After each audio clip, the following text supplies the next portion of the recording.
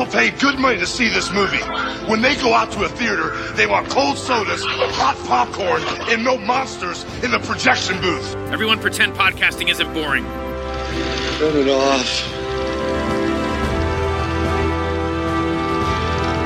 Turn it off.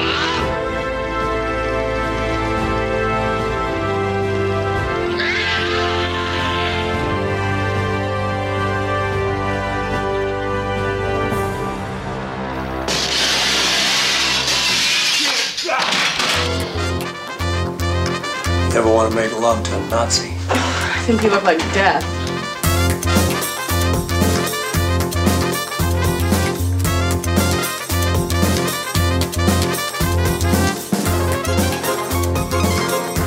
I'm Lydia Lunch, and if you think you know me now, I think you need to know a little bit more about me.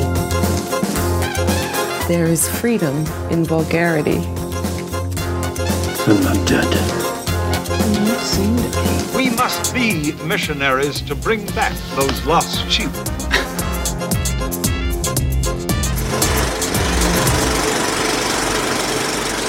Hey folks, welcome to a special episode of the Projection Booth. I'm your host, Mike White. On this episode, I am talking to indie/underground legend Beth B, all about the Metrograph screening of some of her work. Starting on March 10th and running that weekend till the 12th, there will be things like Exposed, Two Small Bodies, Glowing Annie, Lydia Lunch, The War Is Never Over, Black Box, Salvation, and The Dominatrix Sleeps Tonight. Hope you enjoy the interview, and I hope you can check out Beth B's work, which is also coming out through Kino Lorber. So I'm so excited to talk with you. I've been a fan of your work for a long darn time, so I'm such an honor to be able to speak with you today. I mean, and this is not your first retrospective. You've done so many retrospectives over the years. Can you tell me a little bit about this one at the Metrograph? There's been kind of this intense focus right now on the films, and some of it is generational.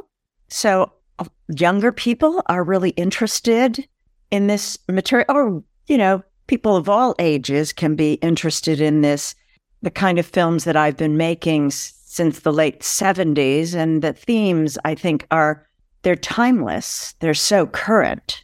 And what also happened is that Kino Lorber, they acquired my entire library of films, which is pretty extensive, and they restored them.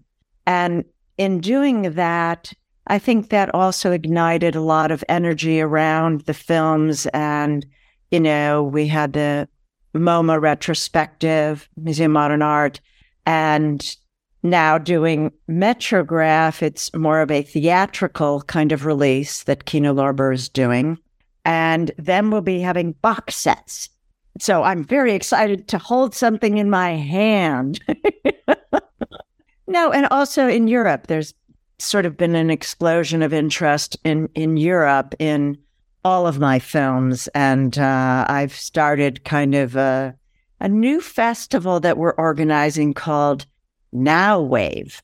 And you're the first to hear about it. Where's that going to be at? I just got back from Paris, and I met with quite a number of people there, and from a whole group of people from Switzerland in La Chaux-de-Fonds, where I have done a number of things. And they thought it would be really great to bring this together, Paris and La Chaux-de-Fonds, to create something that is in both countries, but has a kind of a mirror of language and image. And we're bringing in performers and younger filmmakers, older filmmakers. You know, it's really like a mixed media kind of explosion. So it'll be several different events in each of those places, and focusing really on the journey of struggle that many of us have found through our lives and in our work, and the kind of explorations that I've been doing, but also people I'm working with are bringing me really deep, complex stories that they want to tell. And we're doing those in short form films. So I don't know if that makes any sense to you, Mike, but it's kind of, it's in the works because I was just in Paris, and in Paris there were several venues that showed my work. Paris just seemed to kind of ignite in a very creative way. It really reminded me of the time in the late 70s of no wave. And so I said, hey, let's do now wave. People of all ages with a kind of creative energy. And people were very embracing. I really was quite taken with the experience there. The Pompidou Center brought me over. And then there were they have a gallery called the Film Gallery, devoted only to showing experimental films. And then another venue called La Chapelle, which shows a lot of independent films. So I feel like it's something I don't have in the United States anymore. I those kinds of venues that embrace all of the arts. I was just rereading your bio and just thinking about the places that you used to have to play your films way back when you're playing like punk clubs and Max's Kansas City and occasionally the Film Forum. I mean, just getting your movies out to people at that time must have been such a struggle. The late 70s was so much about specialization. All of the mediums had to be separate. All of the occupations, I mean, everybody goes to school to study one thing. Maybe there's a minor, but usually it's okay. What are you going to major in? And to me, backwards, the creative energy that I think all people can look to embrace moves between all the different arts. And that was what I was really embracing in the late 70s. And the venues were really not up to speed on that. It was like, we show paintings, we show experimental structuralist films. We show, very limited. Rock clubs are for music. So what I found kind of extraordinary is being in a place of deprivation for being able to even show films led to a blowing things up and expanding the notion of what is art, what is cinema, what is a creative experience. And so for me, the galleries, I came out of art school, but, after art school, I was like, these galleries and museums are so boring and so white and so precious. Sit on your hands, don't make a sound. I'm like, that's not what I want to do. And film seemed like it encompassed so many varied possibilities. So, making films, but I always have continued to be involved in the fine arts and be involved with music, musicians, and painting, and just all sorts of things. Like, to me, it's the content is most important. That dictates what form I will use, what medium I will use. And so in those days, it was actually pretty great because it was really DIY. And, I was lucky I had a big loft. In those days, $160, huge loft in New York City. And so we would just do big screenings, get a projector, Super 8 projector, and project it right on, the wall. And publicity was really hilarious because, again, New York, it was like a big playground because nobody wanted to live there. It was just a bunch of artists, and it was a bunch of rubble, bombed out buildings, just devastated. But that, in a way, also made it so there were fewer boundaries and there were no rules. And so we would just plaster, like 20, 30-foot posters, handmade, across buildings. And that kind of led to the concept of, well, where else can we show? And there were so many amazing bands at that time that were coming up. I felt more akin to the kind of music that was going on in the clubs than I did to anything. And the films, at least, that Scott and I were making at that time really were as abrasive, as intense, and it kind of needed a space that could handle that kind of assault visually and through the audio. Clubs have phenomenal sound systems. So that became like a wonderful venue to show films. And often we would book the bands that that would play on the same night. And then from there, it just kind of expanded. But getting theaters to embrace what we were doing was really quite a struggle. Frankly, I almost feel like when they started to embrace the films, I shouldn't be saying this, but I almost feel like the films we were making at that time became less confrontational. And the concept of, a movie theater. Need to make a feature film. Need to, like those kinds of aspirations. Whereas before that, I had no interest in those kinds of things.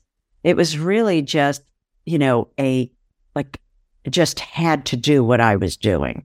It wasn't the result or what was going to happen next or, fame, like all the shit. I feel so sorry for people who are doing film and art these days, anything creative, like how to do it and support yourself, I think is extraordinarily challenging in the world that we're living in.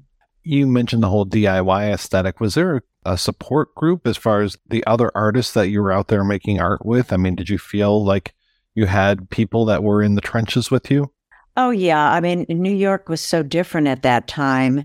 People left their doors open and you'd be like just walking along the street and, you run into someone and then they go, I'm doing this, come and see it. And I'm, there was more of a collaborative sensibility and like, we're of the same tribe of misfits and outsiders. And no, we don't have money, but you know what? If we do support each other in a sense, maybe we can do the kinds of things that we want to do. And that, definitely expanded there was a group of us that formed an organization called Collaborative Projects, also known as Collab. And, it was a group of like, sometimes it would be 20 people, sometimes it would be 60 people. It was like whoever came in the door. And mostly people would just argue about politics or what was going on or this or that, creative sensibilities.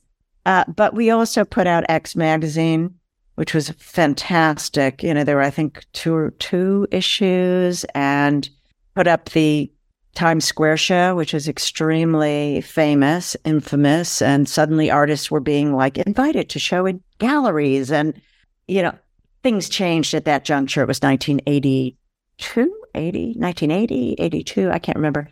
But there was definitely, this feeling of having a community. I feel a bit sad now. When I go to New York, I don't live there anymore. When I go to New York City, I can't wait to get out of there as fast as I can. Whereas I would cry in those days. If I went out of town and I was coming from the airport, I would cry at the sight of New York City because it was my home. It felt like a kind of a family there.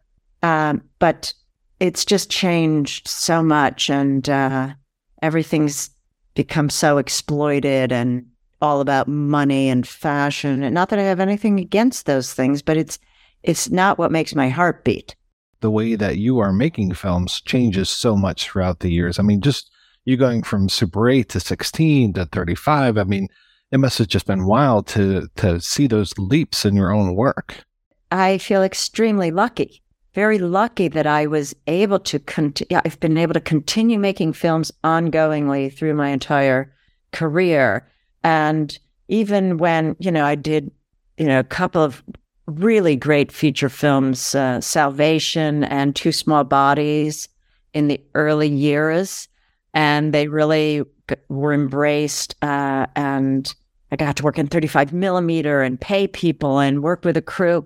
I feel like I've continued to really reinvent myself, because at that time, 1994 was Two Small Bodies, which we'll be showing at the Metrograph, as well as quite a number of my films, including Salvation. Salvation is a killer film. It's so funny and so outrageous, and it stars Viggo Mortensen and Exene Cervenka Stephen McCaddy, has music from New Order and Cabaret Voltaire.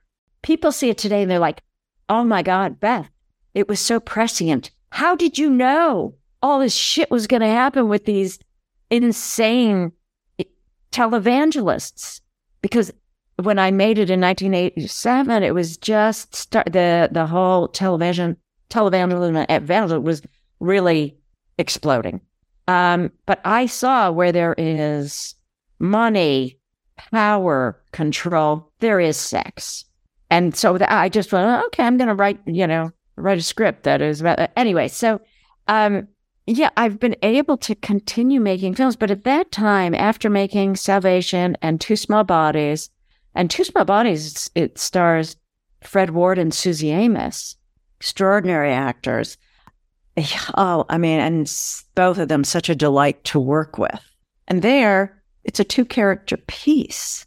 And I loved it because it was like, even though there was a crew, it kind of felt like we were alone in this landscape with them very intimately. And that's kind of hard to accomplish, but I do believe we did it quite beautifully with a lot of heart and a lot of rage that pulses along with sexuality in the film. But after that film, it was like independent filmmaking completely changed in the United States. Suddenly, the studios were like, oh, we're going to create like a mini studio for independent filmmaking. And it was impossible to make the kind of films I wanted to make because it was going through the studio structure, really. And it was about what kind of money is this going to make for us? And I've never made films based on that equation or that desired result. And so I had a very hard time after making Salvation to figure out, how am I going to continue making films? I started making a lot of short films, videos. I went into video. I made a lot of short films, really just doing it all myself, except for the editing. At that point, I was like, I cannot edit. I don't know how to do that. But it was really kind of going back to Super 8 in video in terms of strategy. And so I continued to make some really terrific films. And then I made a documentary about juvenile sex offenders. That was like, whoa. Took me into some very dark but hopeful places. I investigated. It was I think my first documentary.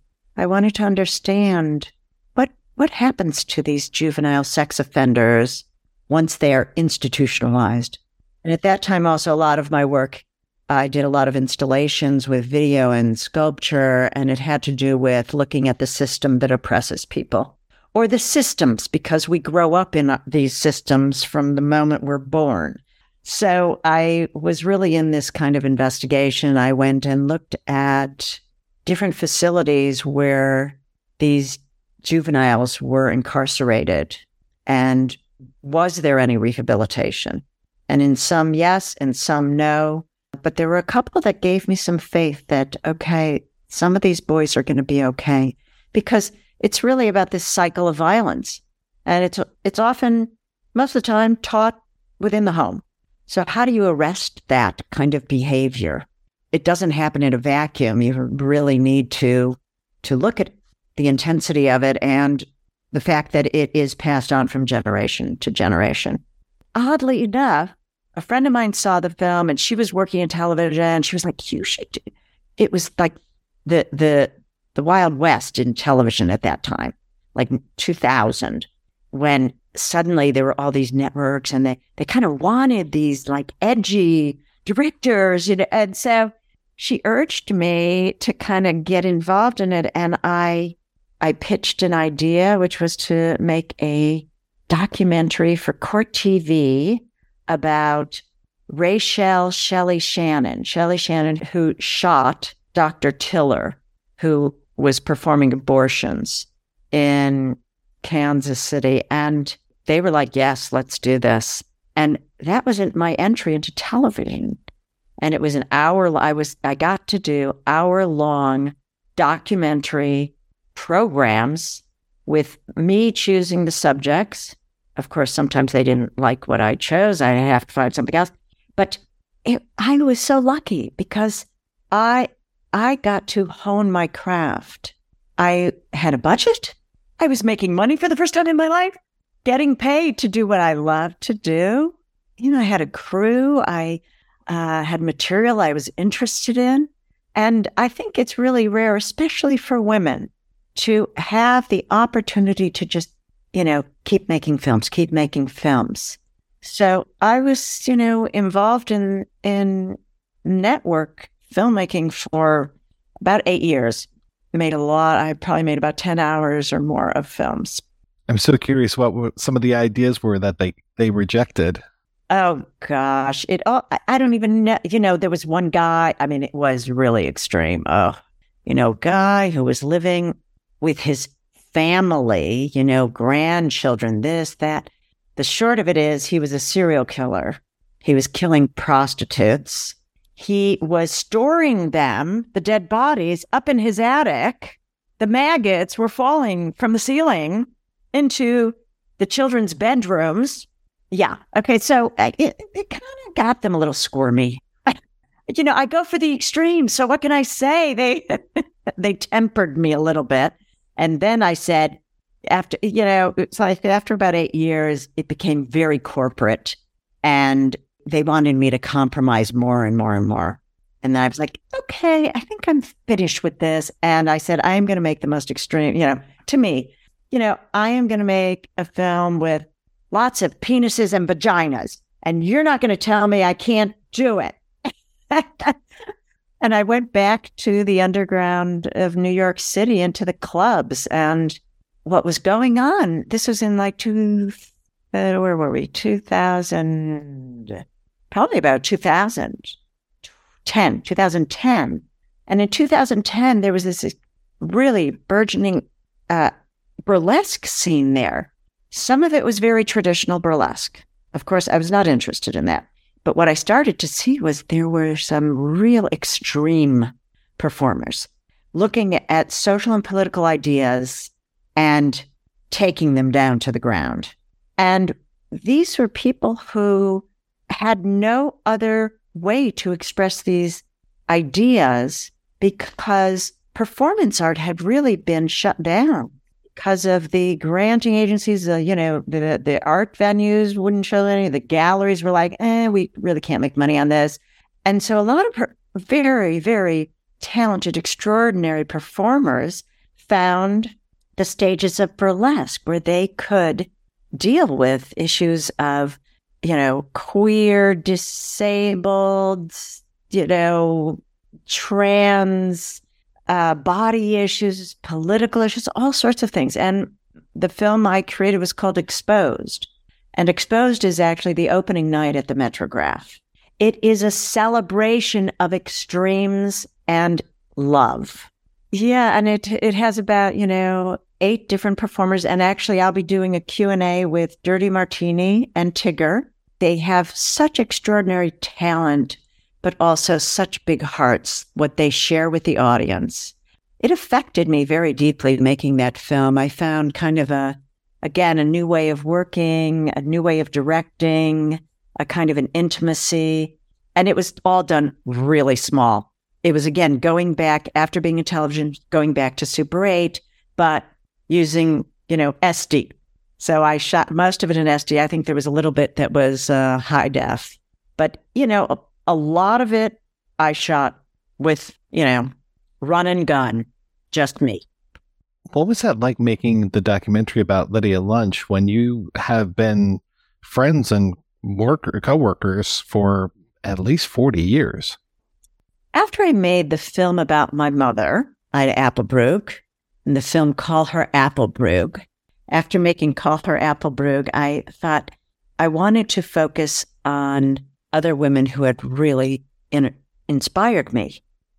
And Lydia definitely was one of the people at the top of that list. I had really observed her in the late 70s on stage, and she just presented a whole different concept of female. Open your mouth and fucking get it out.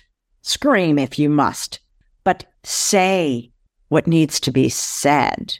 And my work for many, many years was already about kind of showing the unseen and hearing the unheard, even through Call Her Applebrug, which was about my mother. A lot, amazing painter who, a lot of it she did not want to talk about or have seen. But eventually she kind of trusted me to make a film that is very intimate. So I felt like Lydia, after knowing her since she was 19 and I was 21, or no, I was 23. Lydia was 19, I was 23 when I met her. I felt like it was time to do a deep dive into the things that I understood about Lydia, but also about the things I felt I did not understand about Lydia. And some of them I still do not understand. But I really endeavored to focus more on the deeper, darker side of her personality, of her past, of her childhood, and how that informed and influenced her music and her performance art. And I think it did it quite successfully. And Lydia is terrific to work with. She, is really 100% there. She and I just kind of know how to work together without bullshit. When I first asked her about doing the documentary, she said, so many people have asked me. I can't do the Lydia Lunch invitation, but anyway, she has a very low register. She said that so many people had asked her to do a documentary, and she said, no. She said, you, Beth, you get it. I'll do the documentary with you. So, I think there was a mutual trust, and it's a powerful film. People have come to both Lydia and to me afterwards crying and just saying, thank you so much for making this film. It helped me.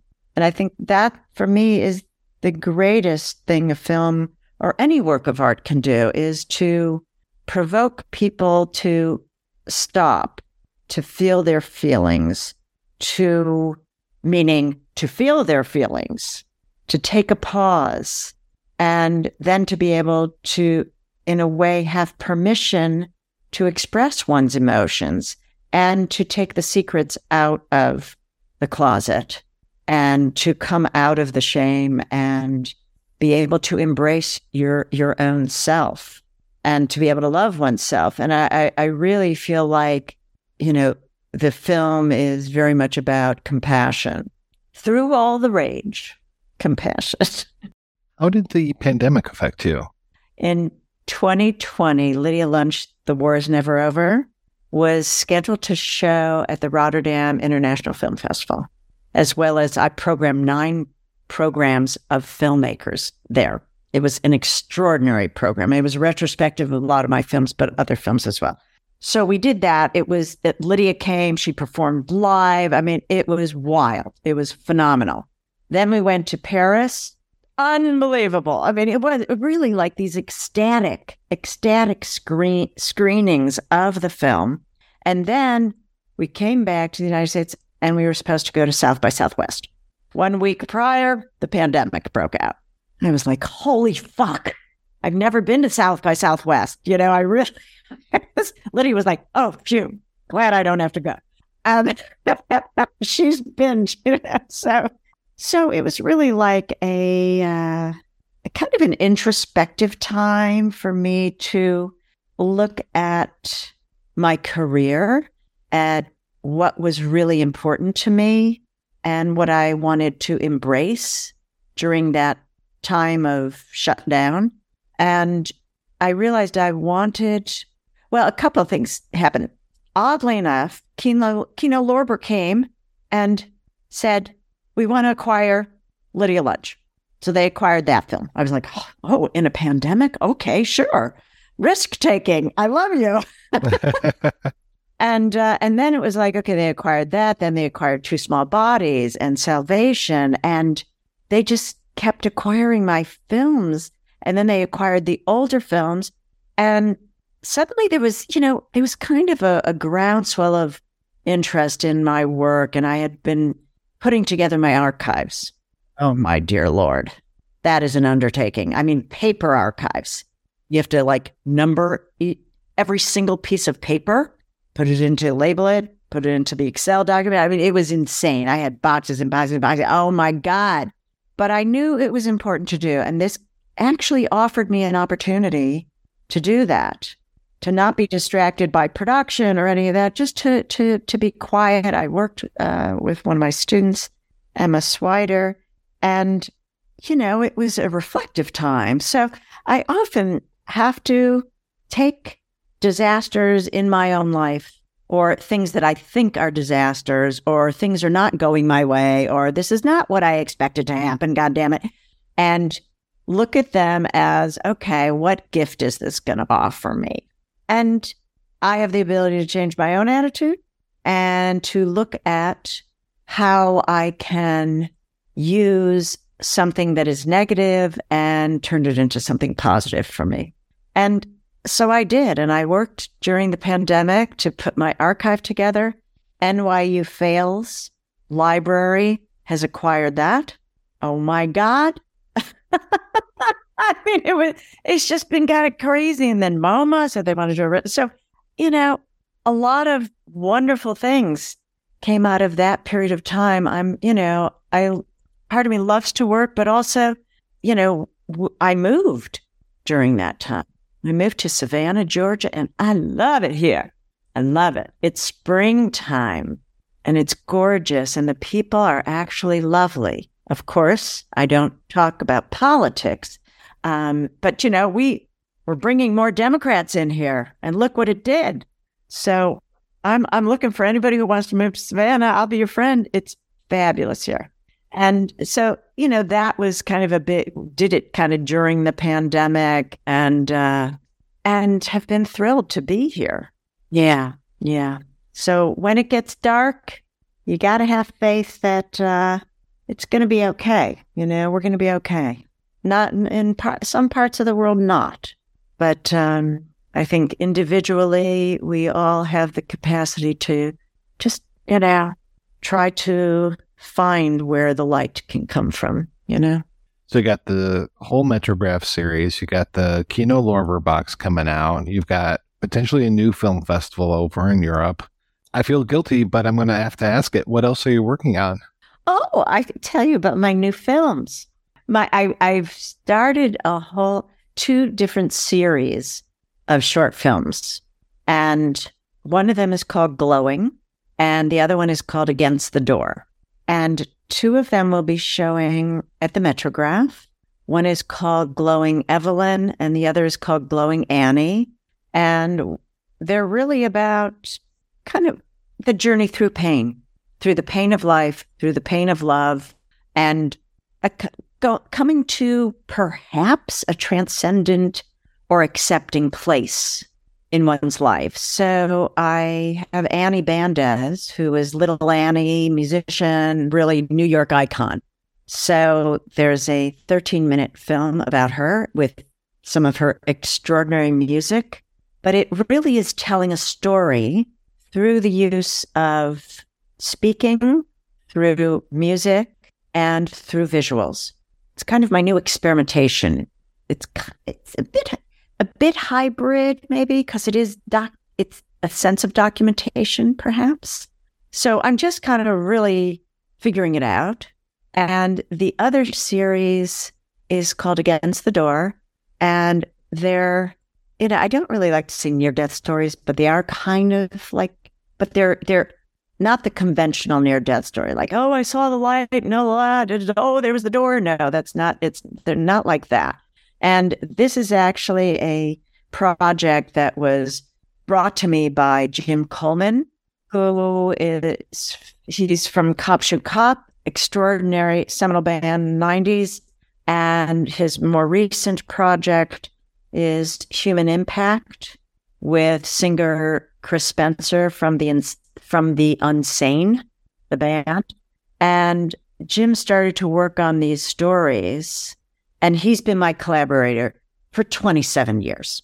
When I met him in CBGB's upon the invitation of Richard Kern. So unbelievably, Richard Kern, filmmaker, introduced me to my 27-year relationship with Jim Coleman, who is my soulmate and the composer of, of all the films since then. Yeah. It's a great collaboration, extraordinary collaboration with him. We just are merged in this creativity. So he brought me this. He recorded a couple that I was like, oh, yeah, I can see these. I can visualize these. So we just recorded a new one with Vincent Dubois, who is from La Chaux-de-Fonds in Switzerland. And it's a very powerful and emotional story that's autobiographical for Vincent. And I was filming just now in Paris with Vincent while I was doing all these other activities in Paris. And that, it won't be shown at the Metrograph because we were just filming, but, it will be shown quite soon. But the concept is maybe to create feature length or hour-long shows with the shorts, but also the next thing we're doing in Paris is going to be live performance with the musicians, the person who is doing the speaking of the story, and projection. So I'm kind of going into a whole other realm of live performance, music, film exploration. Wow. Never too late to try new stuff. No, but I mean, that's what life is to me. The most extraordinary part of it is to keep reinventing, keep trying things. I don't know if this is, what is, it's like, what is success?